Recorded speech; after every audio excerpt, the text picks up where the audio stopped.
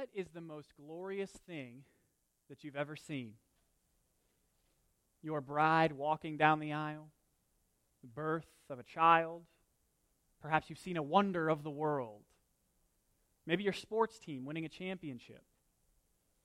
West Virginia's time is coming. Perhaps it's something as simple as a sunrise or a sunset. Maybe the dew on the grass in the morning as you hold a nice ceramic mug of coffee and you just breathe in that glory. Maybe it's the gentle glow of a fire in the winter. What's the most glorious thing you've ever beheld? I mean, everything in this world has a glory to it, all of those good things. They have a peculiar glory. And it's glory that is but an echo of that greater glory to which they are designed to draw us.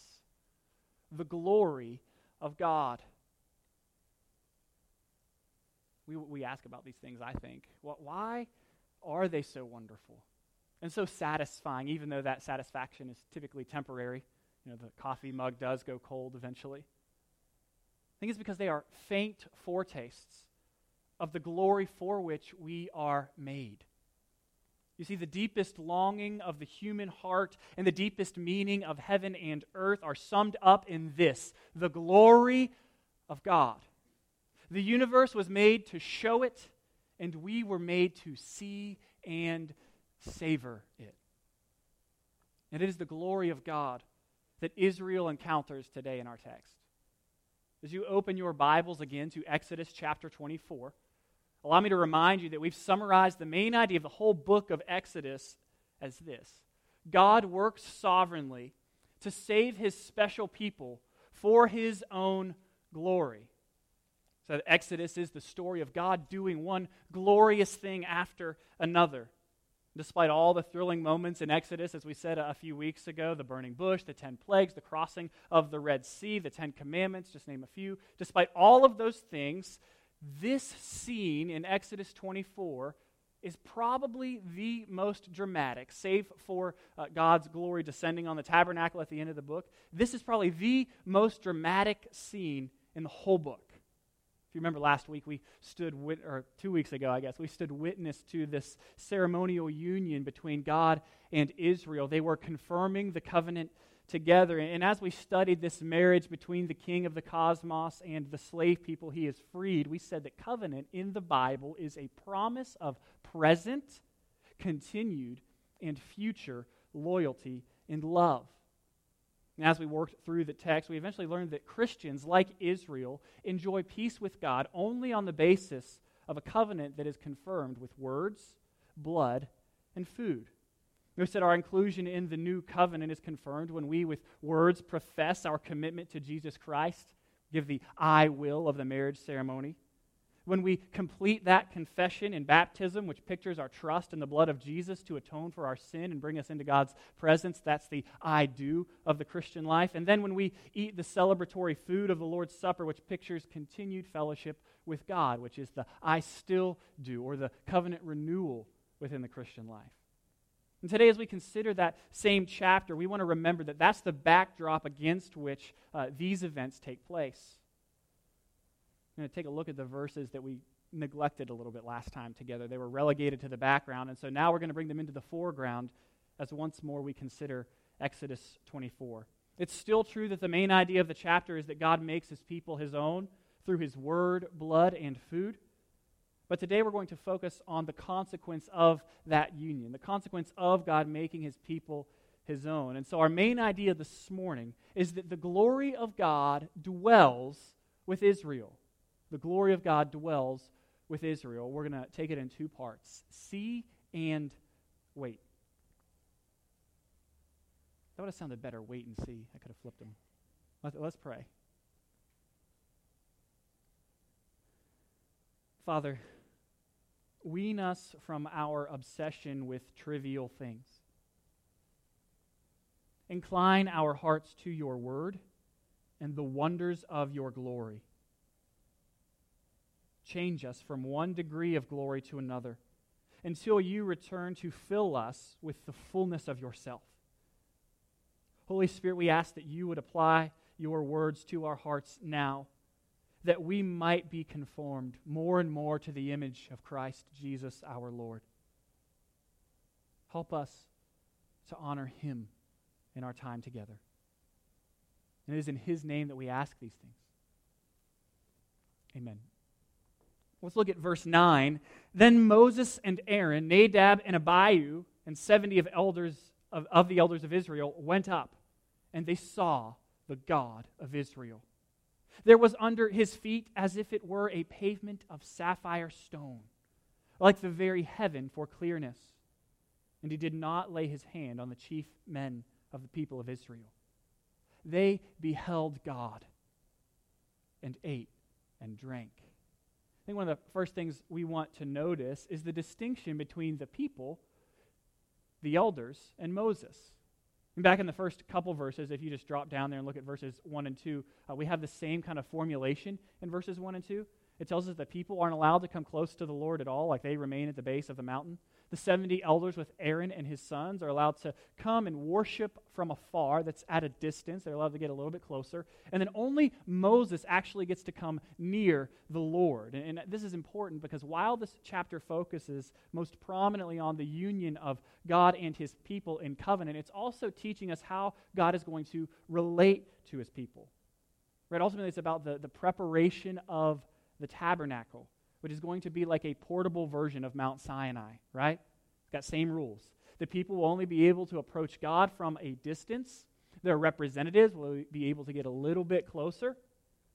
And then only the high priest, the federal head or representative of all the people, will be able to come really near to God. Only the high priest will be able to enter God's presence. And so the point of this tabernacle and of this experience right now on Mount Sinai will be to show us that God is in relationship with his people and that he dwells with them. But at the same time, there's an intimacy in this relationship, but there is also separation. There is a holiness of God that for Israel is unapproachable, save for when they approach him through their mediator. Now, as we observed last week, the elders are eating in the presence of God, and they don't die, which is a big deal because at that time, and it's true, if you would be in the fullness of God's presence, you would die. But they're able to be welcomed into his presence on the basis of covenant. They don't see the full splendor of God's glory, but they do get a glimpse of it. And to catch even a glimpse of God is to behold beauty that is dazzling beyond all imagination, and perfect beyond all thought. I mean, this is a spectacular experience. And the text tells us their eyes don't even get above his feet. I mean, and how awesome his feet are. How valuable and holy those feet are. The stone that they describe, I'm going to butcher the name of the stone. It's like a sapphire. It's blue. It's clear. You can see through it. It's called like lapis lazuli or something. I can't say it. You can look it up. At any rate, it was a precious stone during this time in the ancient world. And here you have the feet of God treading upon it. I mean, you wouldn't do that with something valuable, right? You put it in a safe place. You don't put it on the ground and walk on it. God's value is greater. He is more holy. I mean, just his feet elicit praise. Just his feet leaves the narrator saying, they lived. God didn't lay a hand on the chief men of the people of Israel. They beheld God and ate and drank. They beheld his feet and ate and drank. He's awestruck by this. God is glorious. They get to eat and drink and fellowship with him. The glory of God dwells with Israel. Story continues. Verse 12, the Lord said to Moses, come up to me on the mountain and wait there, that I may give you the tablets of stone which are with the law and the commandment, which I have written for their instruction. So Moses rose with his assistant Joshua. Again, this is the second time we've seen Joshua kind of name dropped in the book of Exodus because people know who he is. He's actually going to go up on the mountain with Moses, and then the text doesn't tell us if he goes into the presence of God with Moses. I don't think he does, but we're just left to guess. Nobody can really say for sure. Anyhow, so Moses rose with his assistant Joshua. Moses went up into the mountain of God, and he said to the elders, wait here for us until we return to you. And behold, Aaron and Hur are with you. Whoever has a dispute, let him go to them. And so Moses is saying, I'm going up onto the mountain. It's going to be a little while. I'm going to have to wait on God. And so as you wait down here, these guys are in charge. Then Moses went up on the mountain, and the cloud covered the mountain. The glory of the Lord dwelt on Mount Sinai, and the cloud covered it 6 days. And on the seventh day, he called to Moses out of the midst of the cloud. Now the appearance of the glory of the Lord was like a consuming or a devouring fire on the top of the mountain in the sight of all the people of Israel.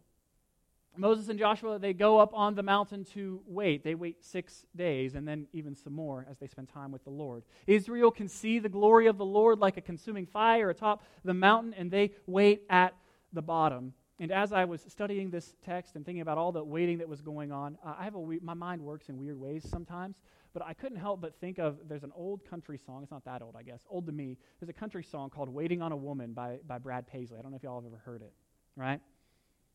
The lyrics describe how this old man has throughout his life had to wait on his wife in various situations. It's easy to relate to, I think. But the song, it has an unexpected line in the chorus. Here it is. Unexpected. He says, she'll take her time, but I don't mind waiting on a woman, right? Herein lies the irony of the song. The old man so loves the woman who has become his wife that he doesn't mind waiting on her. He knows that her beauty and her company will be worth the wait.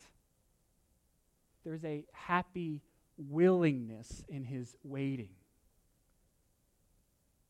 I suspect that this was kind of the disposition of Moses and of Israel. They have great expectation. They know something awesome is happening. They're in relationship with a holy God, and they are happily waiting on him. I did have this question, though. Why are they waiting, right? Why doesn't God just teleport Moses up on top of the mountain, give him the stuff, teleport him back down? Done. Or like at least make him flash fast, right? Up and down. Like, I don't understand why they have to wait. I think that the best suggestion that I came up with for why they needed to wait was that this is another test of Israel to see where their loyalty and their devotion lies. If you remember on their journey to Sinai, the people were tested to see if they would listen to the voice of God and obey his word. Remember, it was during the time in the wilderness that people saw God make bitter water sweet, provide for their food daily with manna from heaven. It was in the wilderness they drank living water from the rock that was struck. Each time they failed the test of their faith. Each time they were reminded of their dependence upon the provision of God. We said that tests are generally designed to see the truth about what you know and to teach. And this is what happened when God tested or trained Israel in the wilderness. That he is using adverse circumstances to lay bare the truth about the hearts of his people and to shape the hearts of his people. And I think that likewise, the required wait for Moses to enter God's immediate presence and to return with the instructions about life and faith and practice and worship, these are serving as a test to the people. And it is a test that they will fail. Right? The waiting that Israel is called to here turns out to be a prelude to the famous golden calf incident, right? They don't wait. Moses is up on the mountain. He's hanging out with God. And Exodus 32 opens with these words. When the people saw that Moses delayed to come down from the mountain, the people gathered themselves to Aaron and said to him, "Up, make us gods who shall go before us." Then in verse 7 and 8 of chapter 32, God says to Moses, hey, your people are sinning, right? Go down, for your people whom you brought out of Egypt have corrupted themselves. I love this, like it's God's people, right? They just became God's holy people. But he's saying, Moses, your people that you brought out of Egypt. It's like when Chelsea and I, when our kids are misbehaving, they're her kids. They've turned aside quickly out of the way that I commanded them. Instead of happily waiting on the living God, they worship dead idols. Despite Israel's union with God, their hearts do not beat after him. The heart of the problem is quite literally the problem of the heart. By forcing his people to wait, Yahweh is exposing once more their sin and their need for atonement. He's once more showcasing the divide between his holiness and their sinfulness, even though they are right at the cusp of his presence. Even though Moses will enter his presence on their behalf, there is still a sort of separation. Israel hasn't sinned yet, though, in this chapter. They haven't made the golden calf yet. They can still see God's glory dwelling on the mountain. And so they wait, and Moses waits. And then verse 18 happens. Moses entered the cloud and went up on the mountain. And Moses was on the mountain 40 days and 40 nights. This verse is really spectacular, but before we address, I want to clear away some of the brush. Did Moses really stay on the mountain 40 days and 40 nights? Well, let's see what some smart people say, and then I'll tell you what I think. Keel and Delich comment, the number 40 was certainly significant, since it was not only repeated on the occasion of Moses' second protracted stay upon Mount Sinai, but occurred again in the 40 days of Elijah's journey to Horeb, the mountain of God, in the strength of the food received from the angel, and in the fasting of Jesus at the time of his temptation, and even appears to have been significant in the 40 years of Israel's wandering in the desert. In all these cases, the number refers to a period of temptation, of the trial of faith, as well as to a period of the strengthening of faith through the miraculous support bestowed by God. Another commentator, Douglas Stewart, chimes in, 40 has an idiomatic usage in Hebrew, conveying the same sense that dozens or a great many can in English. Sometimes it's used literally to mean 40. That's one more than 39, if you're keeping track. But other times, its more general meaning is apparent, as probably in the flood story, or in the account of the scouting of the promised land in Numbers 13, or other contexts as well. And so did he really stay up on the mountain 40 days and 40 nights? I don't know. Right? I don't know that length of time is necessarily that important to our purposes here. I think this is certainly a significant season in the life of Israel, and it is a time of testing, right? They're going to fail this test of their faith. But what's most important in this verse is that Moses is entering God's glory. That's what the whole book's been about to this point. If you want to remember, if you can't remember the big sentence like God is working sovereignly to save a special people for his own glory, main idea of Exodus, maybe the whole Bible, you can remember it this way. God's people, God's glory. That's what Exodus is about. It's about God taking his people out of slavery and freeing them and bringing them into his presence. His glory is what the book is about ultimately. And here we have Israel, by way of her mediator, entering into the glory of God. And she is enveloped in the glory cloud. The glory of God is dwelling with Israel. It is truly spectacular. But it does not hold a candle to the situation of the Christian. See, the church, by way of our mediator, the true and better Moses, Jesus Christ, is not just enveloped with glory, but indwelt with glory. Through Jesus, the glory of God enters the Christian. The people of Israel see God, but it isn't enough to keep them from betraying God. We said earlier that the heart of the problem is quite literally the problem of the heart. And seeing God, believing Him, truly beholding God in His majesty, it's not a matter of sight, but a matter of the heart. This is just what Jesus tells Nicodemus in John 3, right? Nicodemus comes to him at night under the cloak of darkness and asks, Rabbi, we know that you are a teacher come from God. For no one can do these signs that you do unless God is with him. And Jesus says to Nicodemus, truly, truly, I say to you, unless one is born again, he cannot see the kingdom of God. How can a man be born when he is old? Can he enter a second time into his mother's womb and be born? Truly, truly, I say to you, unless one is born of the water and of the Spirit, he cannot enter the kingdom of God. That which is born of flesh is flesh, and that which is born of spirit is spirit. Do not marvel that I said to you, you must be born again. The wind blows where it wishes, and you hear its sound, but you do not know from where it comes or where it goes. So it is with everyone who is born of the Spirit.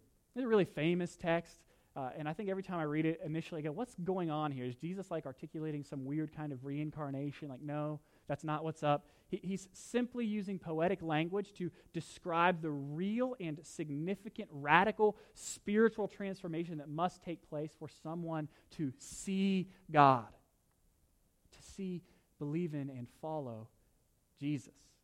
This is a theological word for it, is regeneration, right? It's a whole new person. Paul says in 2 Corinthians 5:17, if anyone is in Christ, he is a new creation.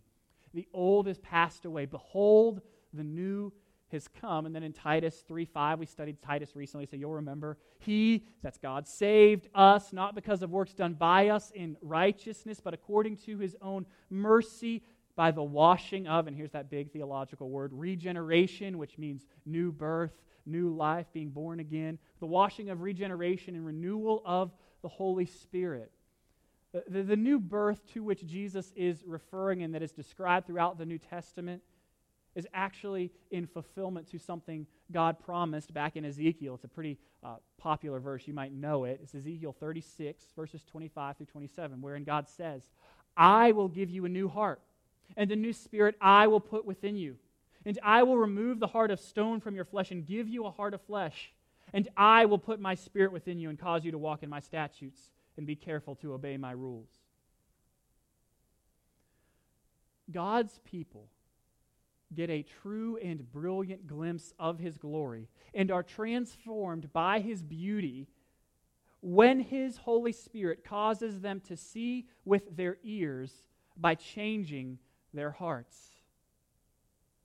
See, God the Holy Spirit indwells us with God's glory so that we might see and savor our glorious God. Friends, the Christian life from beginning to end, I think, can be accurately summed up in beholding God. Behold him. Israel beheld his glory upon the mountain and in the tabernacle, but we get something better. We get to behold his glory in Jesus, the one who tabernacled, or tented, you said last week, among us. Jesus shows us who God is. He is the radiance of the glory of God, Hebrews tells us. The exact imprint of his nature. Jesus is the culmination of God's self-revelation. If you want to know what God is like, you have to look at Jesus. Behold him. How? By taking your eyes off of yourself. John Piper writes, we are all starved for the glory of God, not self. No one goes to the Grand Canyon to increase their self-esteem. We go because there is greater healing for the soul in beholding splendor than there is in beholding self. Indeed, what could be more ludicrous in a vast and glorious universe like this than a human being on the speck called Earth, standing in front of a mirror trying to find significance in his or her own self-image? It is a great sadness that this gospel of self is the gospel of the modern world.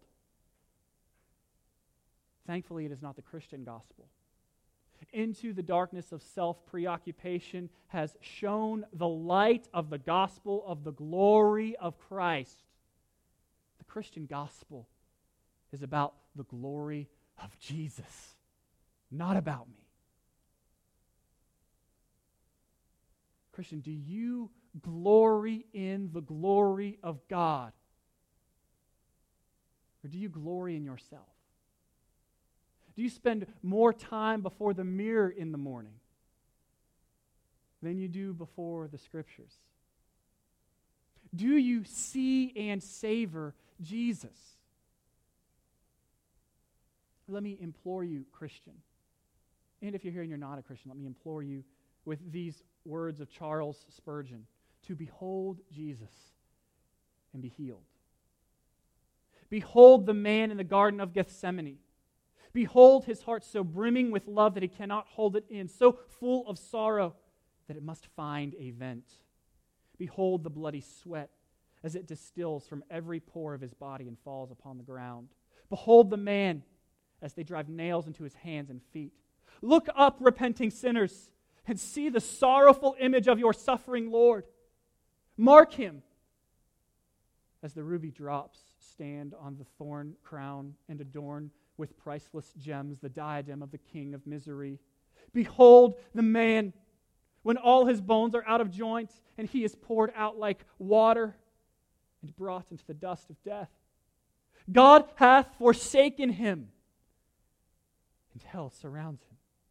Behold and see, was there ever sorrow like unto his sorrow that is done to him? All ye that pass by, draw near, and look up upon this spectacular grief, unique, unparalleled, a wonder to men and angels, a prodigy unmatched. Behold the emperor of woe, who had no equal or rival in his agonies. Gaze upon him, ye mourners.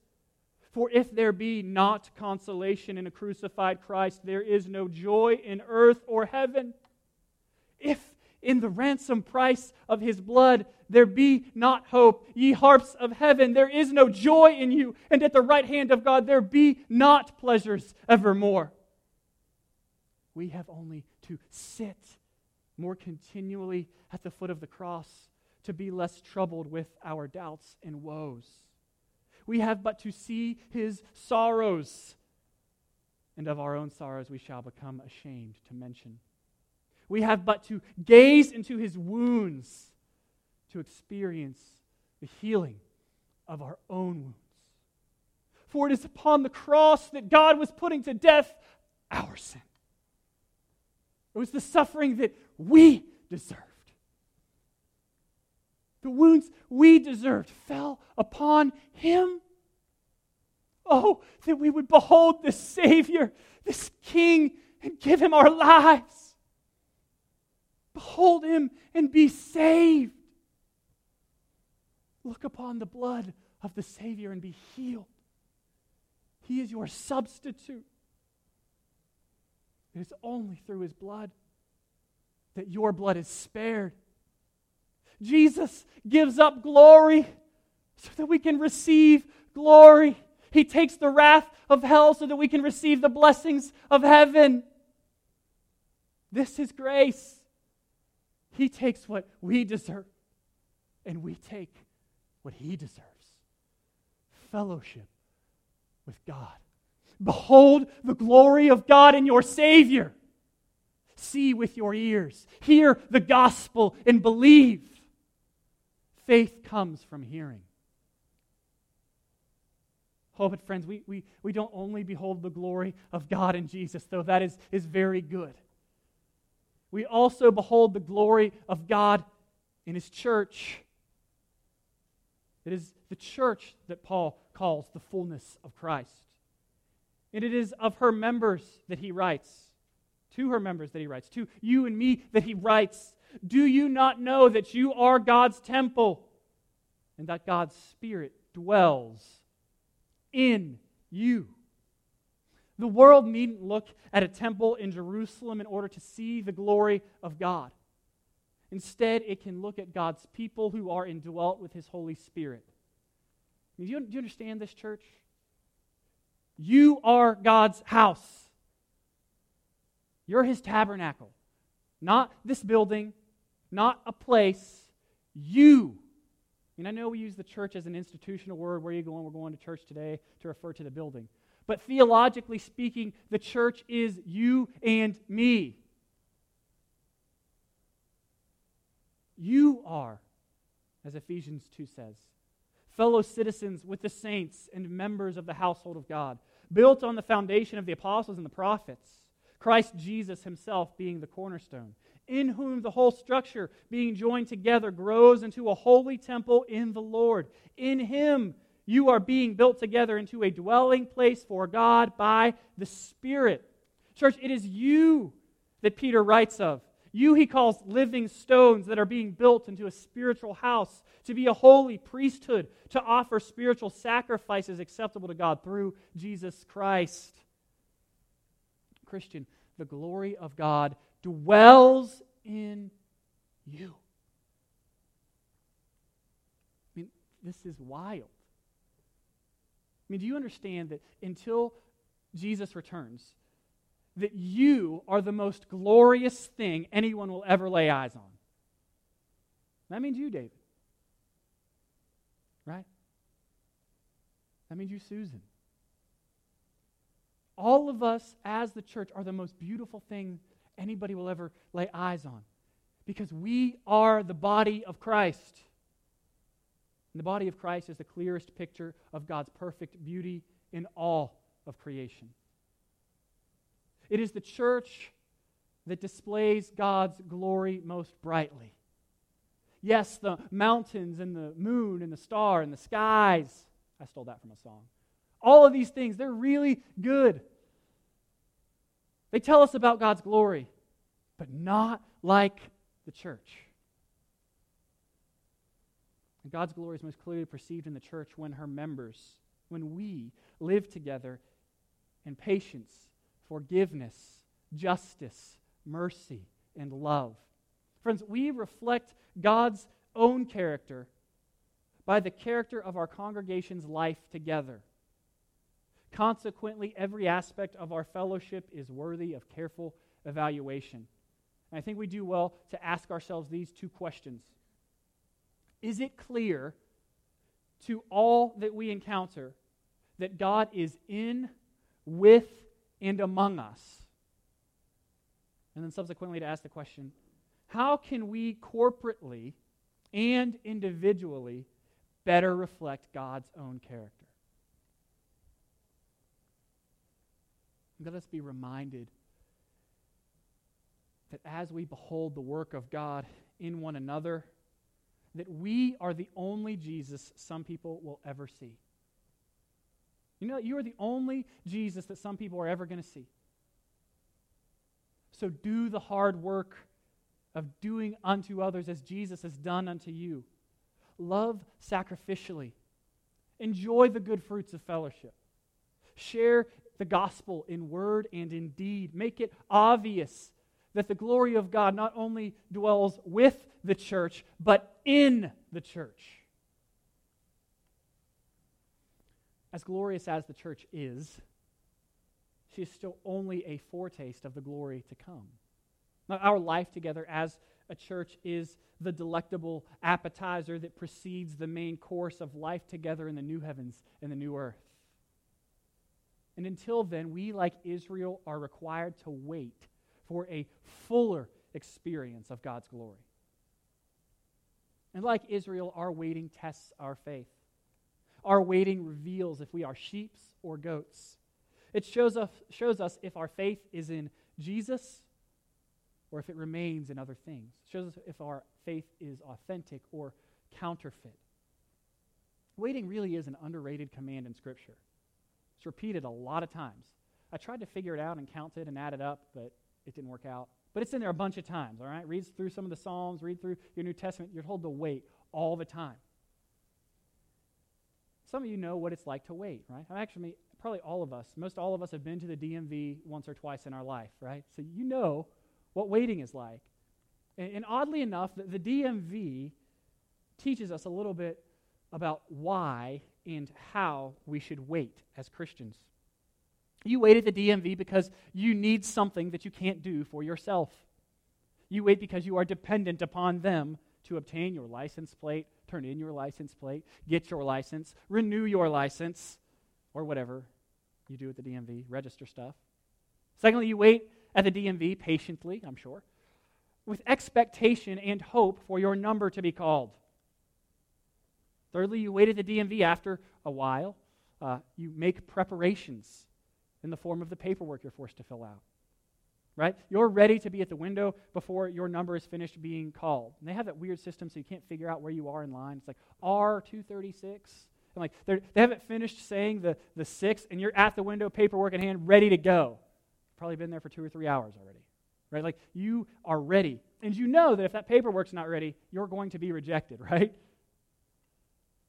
In sum, you wait at the DMV because you are dependent on it. And you wait expectantly, having made the proper preparations. Likewise, biblical waiting always requires action, is dependent, expectant, and makes preparation. God's people are to wait on him, like a gifted athlete waits on the Olympics, right? The sprinter doesn't sit around and eat like Cheetos, watch movies. He's training hard.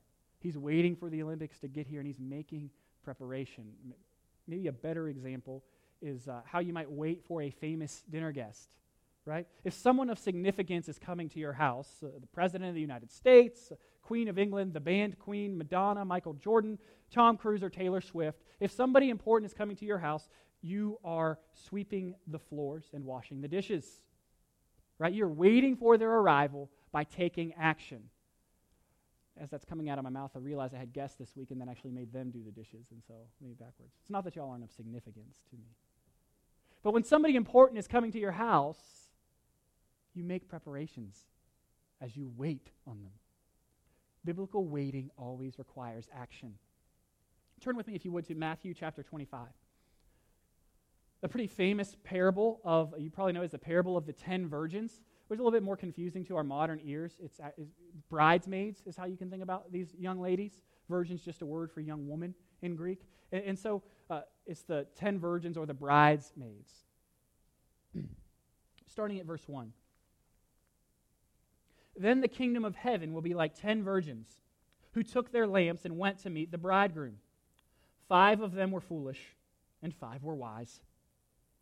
For when the foolish took their lamps, they took no oil with them.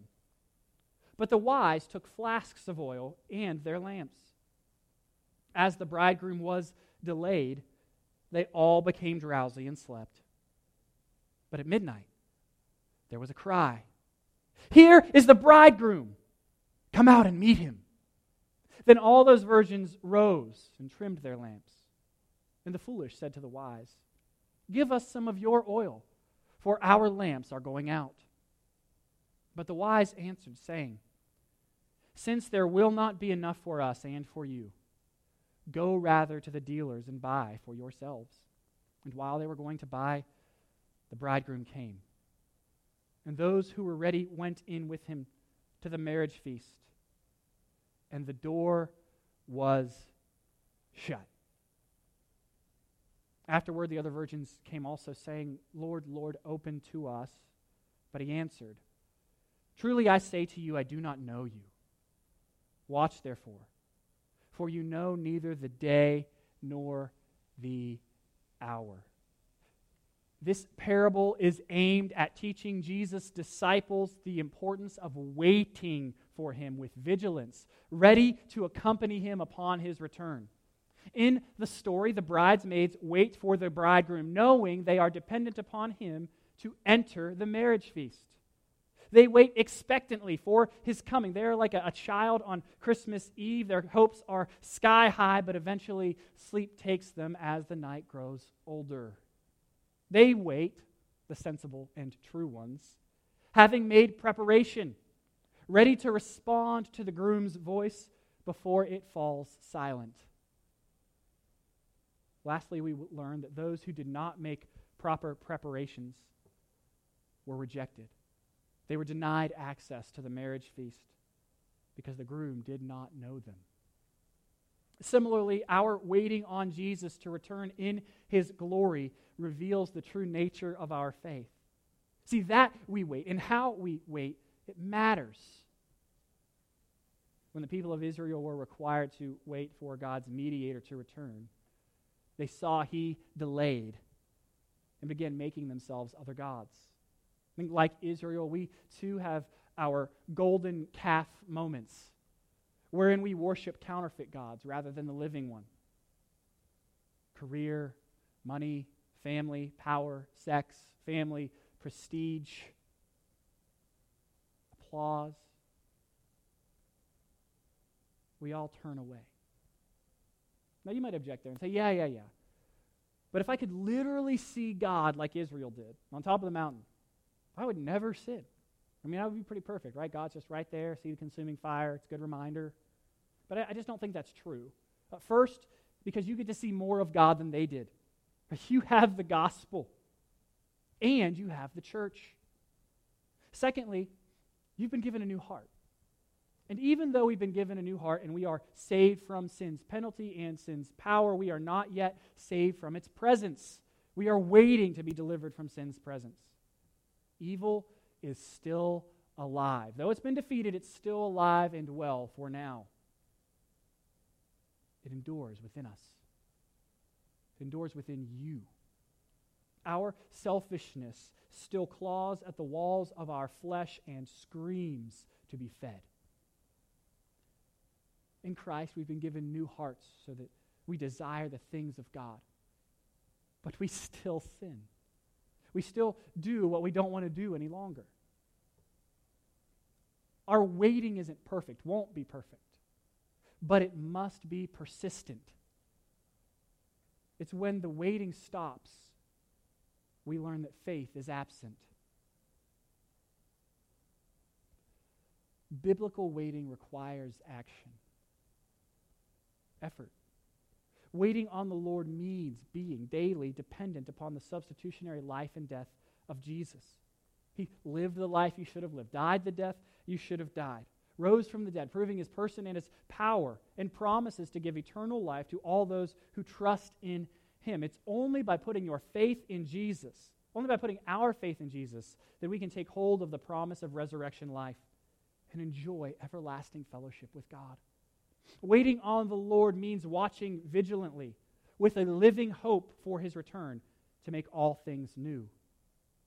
Waiting on the Lord means making preparation for his return by becoming in practice what he's declared us to be in Christ, which is holy. 1 Peter 1, 13 through 16 helps remind us of this, calls us to action. Prepare your minds for action. Be serious and set your hope completely on the grace to be brought to you at the revelation of Jesus Christ. As obedient children, do not be conformed to the desires of your former ignorance, but as the one who called you is holy, you also are to be holy in all your conduct. For it is written, be holy, because I am holy. Friends, don't be caught in rebellion, having ignored or forgotten the command to wait on the Lord. He comes. Don't reject the living God for dead idols, but wait in faith with patience for the coming of the fullness of his glory. Biblical waiting, painful as it may be, expresses dependence, expectation, and preparation. So wait dependently, expectantly, and be prepared. Wait with your eyes affixed to the glory of God, displayed in his Son and his church. Wait for the glory of God by beholding the glory of God. Wait for the glory to come by beholding the glory that has already come. See and savor Jesus. This is the application today. See him in the gospel and see him in his people. Be absolutely smitten by the beauty of our glorious God and King. Let's pray.